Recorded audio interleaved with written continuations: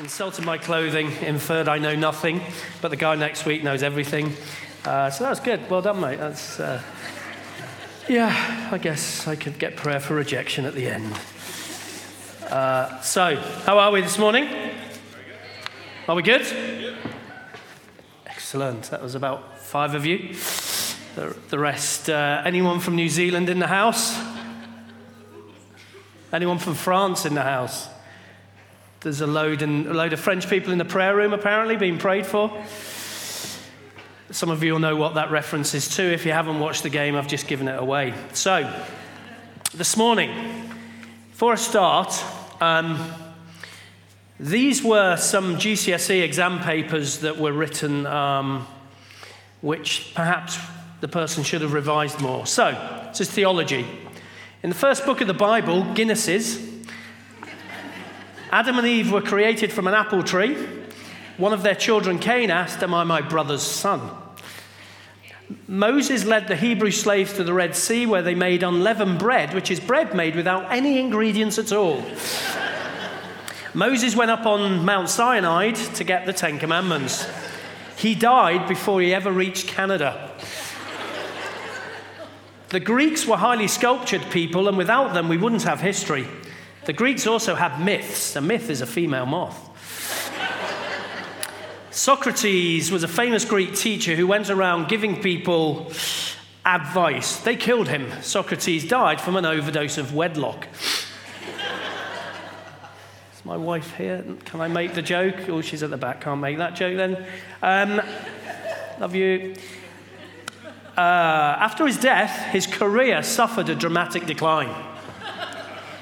Last few, Julius Caesar extinguished himself on the battlefields of Gaul. The Ides of March murdered him because they thought he was going to be made a king, and in his last breath he said, "Tee-hee, Brutus."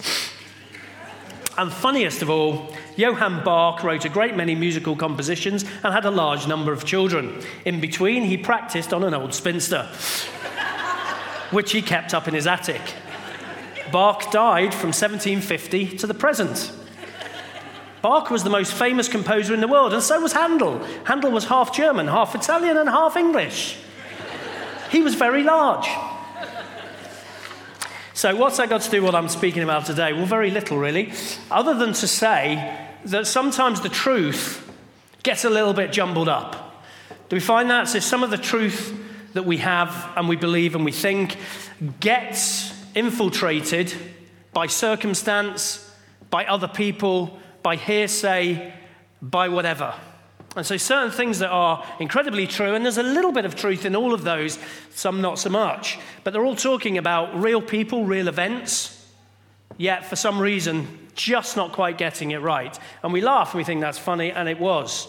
The fact that they, probably all failed that exam, they probably weren't laughing. But truth gets mixed up, and so today I'm carrying on the sort of revival theme, and we're looking at Gideon in particular. And so if you want a title for this, the title would be, and I see one person with a pen. I know it's a straw. Okay, never mind. But if anyone was taking notes, you could start with Ordinary People, Ordinary Lives, Extraordinary Deeds, or Extraordinary Acts. And so I'm going to tell you the story, and then I'm going to just pull a couple of things out of it. So we're going to whiz through it pretty quickly. So this is a bit of homework for you, okay? If you have a Bible at home, if not, there's probably some in the library somewhere. Go to Judges chapter 6. That was a joke, but clearly some of you are going, "Oh, library, I'll go there." So Judges 6 to 8, okay? Go home and read it. We're not going to have time to read it all now. But in essence, Judges 6 to 8 is all about Gideon, Israel, God, and the Midianites. So to give you an idea, Israel are in a pretty bad way, okay? The Midianites are really just kicking them right, left, and center. Israel are in trouble. They've got no food because the Midianites keep stealing it. They keep stealing all their animals. And basically, they're in a mess. They've turned away from God. Things are not looking good. And this has been happening for about 7 years. So what happens? Finally, they call out to God. And so God says, "Okay, I'll do something." And he uses Gideon. And we'll come back to that. But I'm sure the people didn't quite expect it to be Gideon. So what happens is Gideon basically in a raft of miraculous activity with 300 people managed to defeat an entire army. Incredible style with amazing help from God, and basically having really whooped them good and proper, the Midianites don't attack or bother Israel again for 40 years. 40 years. That's 2 generations roughly. That's a lot. In those times, 40 years, that was more than someone's lifetime. So that's it. That's the story. So if you read it from 6 to 8, read it at home. It's really fascinating. It's a great, great read. So, what are the points I want to bring out of it? There's loads in there. There's loads that I won't even talk about that you can look at for yourself. First thing, and I'm going to have a response, by the way, at the end. I'm going to ask people to stand. I'm going to ask the Holy Spirit to come and touch you. Because I believe that there'll be things I'll say this morning. The Holy Spirit will be prompting your heart in a couple of key areas that I'm going to talk about. And I want to give you preparation time so that then you can do business with God where you stand. Not necessarily at the front. That can happen as well later. But where you sit, where you stand. Because I believe God's on our case. And in revival, as we've said, Chris spoke about Moses, me and others spoke about revival. Revival begins with you and I. This is why it's a revival chat. It begins with you and I. So let's look at this very quickly. So, God decides to use Gideon. Where's Gideon? Gideon is in this wine press. He's below ground. Why is he below ground? Because if he threshes his wheat or corn above ground, the dust rises up, the Midianites see it, and they come and nick the food.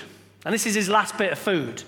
Didn't have dustbusters in those days, so you can't have 2 people running around with a little dustbuster like that going, you thrash, I'll bust the dust. Doesn't quite happen like that. So they're below ground because they don't want the dust rising, and probably he is going, ooh, get the dust down, because they're scared. The angel of God, and if you talk to real theologians like Ben, who's speaking next week, and Dennis, because they clearly know more than I do, they tell me that the angel of God is God himself. It's God himself. Not just one of his very powerful but deputies. This is God. Pops down, however they pop down. Do they just appear, ka-ching, or whatever? But there he is and says, hey, mighty warrior. Now, probably Gideon's looking at him and going, is this guy mad? Is this guy on something? Mighty warrior? There's nothing mighty about this guy at that moment, hiding in a wine press, threshing wheat, trying to keep dust down. The title doesn't fit, as far as Gideon's concerned. What is Gideon's first response? So verse 12, mighty warrior. Gideon's first reaction, and this is the first bit I want to talk about today, is his first reaction is, he voices his disappointment from the past. Verse 13. So verse 12, the Lord is with you, O valiant warrior. And Gideon goes, thanks very much. Oh my Lord, if the Lord is with us, why has all this happened to us? Where are you? Where's the Lord who brought us out of Egypt? But now the Lord has abandoned us and given us into the hand of Midian. Oh, woe is me. His first reaction, God shows up. Angel of God. It didn't happen massively then. It wasn't like a regular occurrence. Yeah, if you want to see the angel of God, every Thursday market day, left-hand side, over by the leatherwork, angel of God. Doesn't happen like that. Angel of God, it wasn't a regular thing. There's the angel of God. What's the first thing he says to him is, it's been awful. It's been dreadful. It's been terrible. He starts voicing his disappointment. That just hit me so hard. Why? Because many of us in our life right now are disappointed. How many of you have prayed for people who subsequently die? Let's get some reality here. I've been so many times as a Christian for a long-standing time. You pray for people. God can heal. We see it. We hear about it. We may even have witnessed it. But for some reason, people die. We've seen it here. You'll have seen it. And it hurts and it's horrible. And it's just more than we can stand. As that disappointment starts blurring our truth, just like those examples with those exam papers, suddenly that disappointment blurs. Is God God? It brings in questions. And our theology starts being dictated by circumstance, not by God's theology. God's theology is God's theology. Circumstances do not dictate our theology. I'm going to do it very American. Repeat that with me. Circumstances do not dictate God's theology. Let's try again. Circumstances do not dictate God's theology. But we let it. Relationships. How many people have been let down by some form of relationship over the last, year, 5 years, 10 years, 20 years? There's 4 honest people there. Wow, the rest of you are really perfect. It's amazing. We've been let down. We've taken on hurt. We hold on to that. We hold on to that hurt. We hold on to that disappointment, and it becomes almost a comfort. We come to the point where we think, yeah, I feel comfortable in that misery. I feel comfortable with that disappointment. And God's wanting today to say, open your hand, give it to me. That's his call today. He is God. You are a mighty warrior. Even though you might be hiding in a wine press, you might be absolutely disappointed. You might even this morning go, there isn't a God. God cannot exist. If he existed, this would not have happened to me. How can there be a God? We've had it. I've been there. I had a choice. Do I just play in the nice bit and then all this messy bit where you might get disappointed and things are a bit scary? Do I forget that and just have a gospel and a walk with God where it's all nice and safe and forget that bit? Do you know what? If it's one or the other, I don't want either. I want both. I am not prepared to accept that God is not God. Even though my circumstances might in the natural, might in the flesh, for legitimate reason, and with real, genuine pain, start telling me that God is not God. God is God. Do we believe that? Do we believe it? Do we believe that God's God? Your circumstance, think now, and this is what I'm going to ask the Holy Spirit to, in about 10 minutes, talk to you about. Do we believe that God, well, yeah, I believe it for the person next to me, but not my situation. Oh, you just don't know my situation. I don't, but God does. Nobody's situation is unfixable. When you look to God, let go with your hand and say, God, I repent. I ask forgiveness for holding on to this disappointment, which is fear, and denying who you are. So Gideon's first thing is, woe is me. What does God do at this point? Well, you're so ungrateful. I've turned up. You've told me all your disappointments. I can't believe it. Well, I'm off. I'm going to find somebody else. No, he doesn't. The Lord didn't go into any of his disappointments at all, didn't go into it and go, well, let me just run through you theologically why this happened. You see, get me a whiteboard. Let me work it out for you. He didn't. What he says to him is in verse 14, and the Lord looked at him and said, so he's given him all his disappointments, and he goes, and the Lord looked at him and said, go in this, your strength, and deliver Israel from the hand of Midian. Have I not sent you? Doesn't concentrate on the disappointment, doesn't concentrate on the problem, lets all that go over his head, sympathetic no doubt, allows him to say it, doesn't get angry with him, because he's a gracious, loving God, but then just says, anyway, go and save Israel. Doesn't deal with the disappointment in the sense of, doesn't explain it for him, doesn't make it theologically right, doesn't make him feel better, just says to him, go and save Israel. And then goes, have I not sent you? Have I not sent you? Has God not sent you? Some of you here, God has spoken to you many, many times about something he's asking you to do. And you haven't. You haven't. Because your past is holding you back. I saw God weeping as I was preparing this. God was just weeping over some of you guys because he's going, Give it to me. He will not take it. He cannot prise open your hand. He cannot wrestle you to the ground and grab it and pull it away. You have to give it to him. And he's weeping over you because he's saying, you can be released. Your life can be so different. You can have so much freedom. Just give it to me. He's very gracious with Gideon. He gives him 3 signs and a 4th. It was buy 3, get 1 free back then. So he gives him a 4th. He does all the fleece. He sets fire to his lunch. Tricky. Obviously, you've been to a harvester before. They do the same thing. Sets fire to his lunch, does a fleece, and then at the end, says to him, look, if he's still scared, which he was, go into the camp and I'll give you a sign. Now, is it just me? Or actually, if you're scared of taking them on, why would you go into their camp? Bizarre, but he does. He goes, oh yeah, I'm really scared. I don't really want to take them on. But I'll stroll into their camp. Strolls into their camp at night. Here's 2 guys talking. We're already defeated. We're doomed, Mr. Mannering, we're doomed. The hand of Gideon is going to come. Why are they Scottish, the Midianites? Weird. The hand of God is going to come through Gideon and kill us. They're so dumb they don't run off at that point. I think I would. They don't. They wait, and guess what? They do get defeated by Gideon. At that point, Gideon finally realizes, it's you, God. It's you. I'm ready. God is so patient. God is so gracious.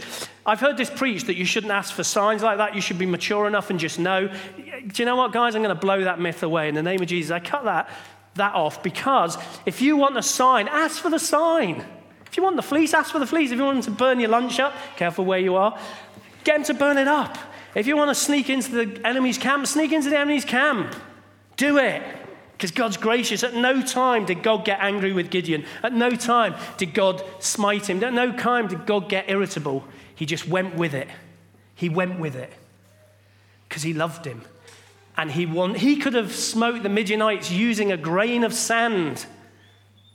He decided he was going to use Gideon. Gideon gives loads of excuses, but I'm the lowest of the low, the youngest of the youngest.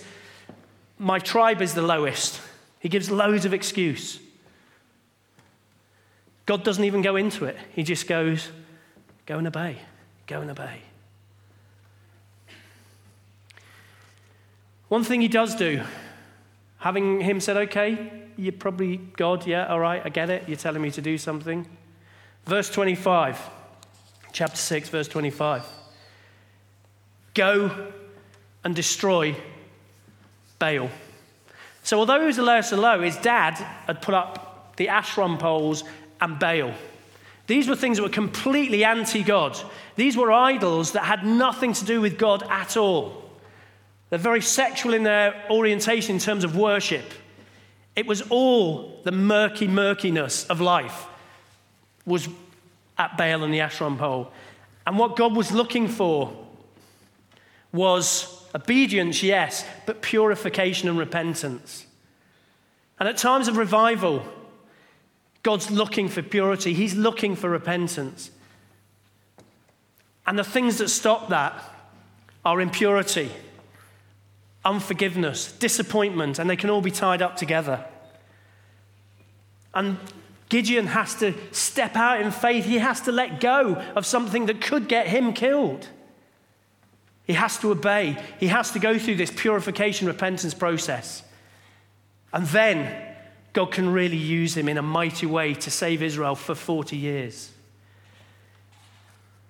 He was an ordinary person. He had an ordinary life, but he did an extraordinary deed. And the first thing he did was let go of his disappointment, accepted God was God.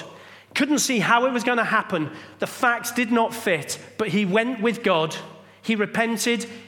He said, God, purify me. I'm scared. I'm nervous.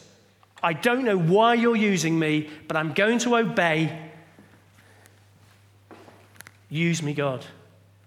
That's what he's speaking to us today. So that's where, could you all stand, please?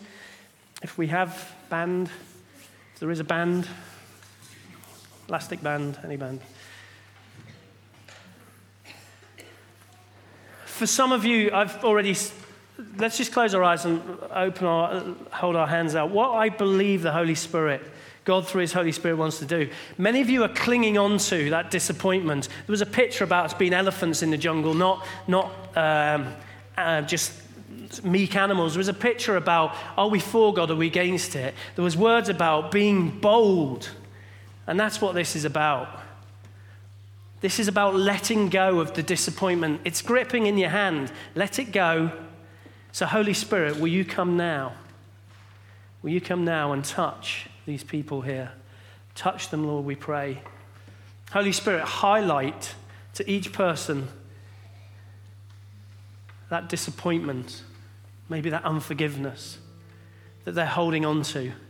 And may they be able to repent. And repent means, God, I'm sorry. I'm sorry for fearing and not trusting you. I give you my disappointment from the past.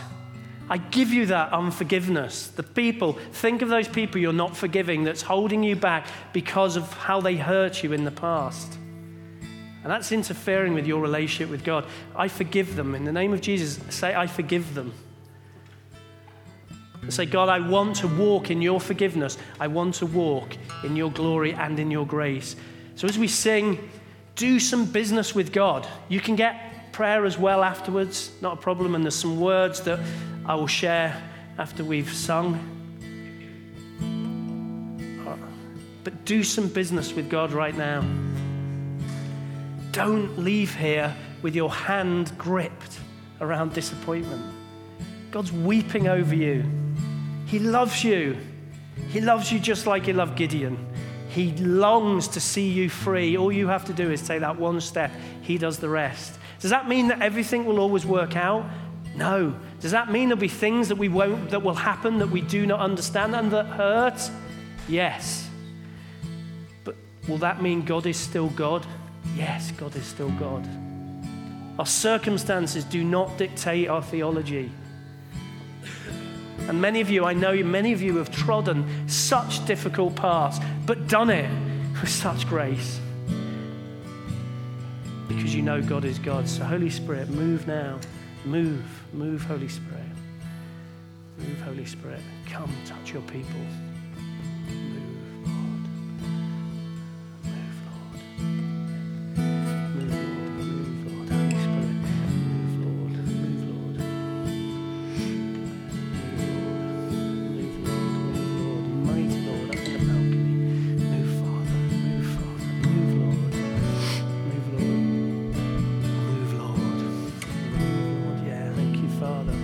Move, Lord. Come, Holy Spirit. Come, Holy Spirit. Some of you are feeling it. Just go with it. Just go with it. Your hands are shaking. You're feeling warm. Your heart's fluttering. That's the Holy Spirit lovingly connecting with you. Yeah. Let them go. Some of you have had these for decades. Just let them go. Let them go. Cut them off in the name of Jesus. Yeah, if you're not feeling anything, that's absolutely fine. If this isn't your time, that's absolutely fine. If you're feeling God, don't push it away. Spend these next couple of minutes going with it. Yeah, thank you, Father. Thank you, Lord. Love you, Lord. Love you, Lord. Love you, Lord. We love you, Lord. We love you, Lord. More Holy Spirit. More Holy Spirit. More Holy Spirit.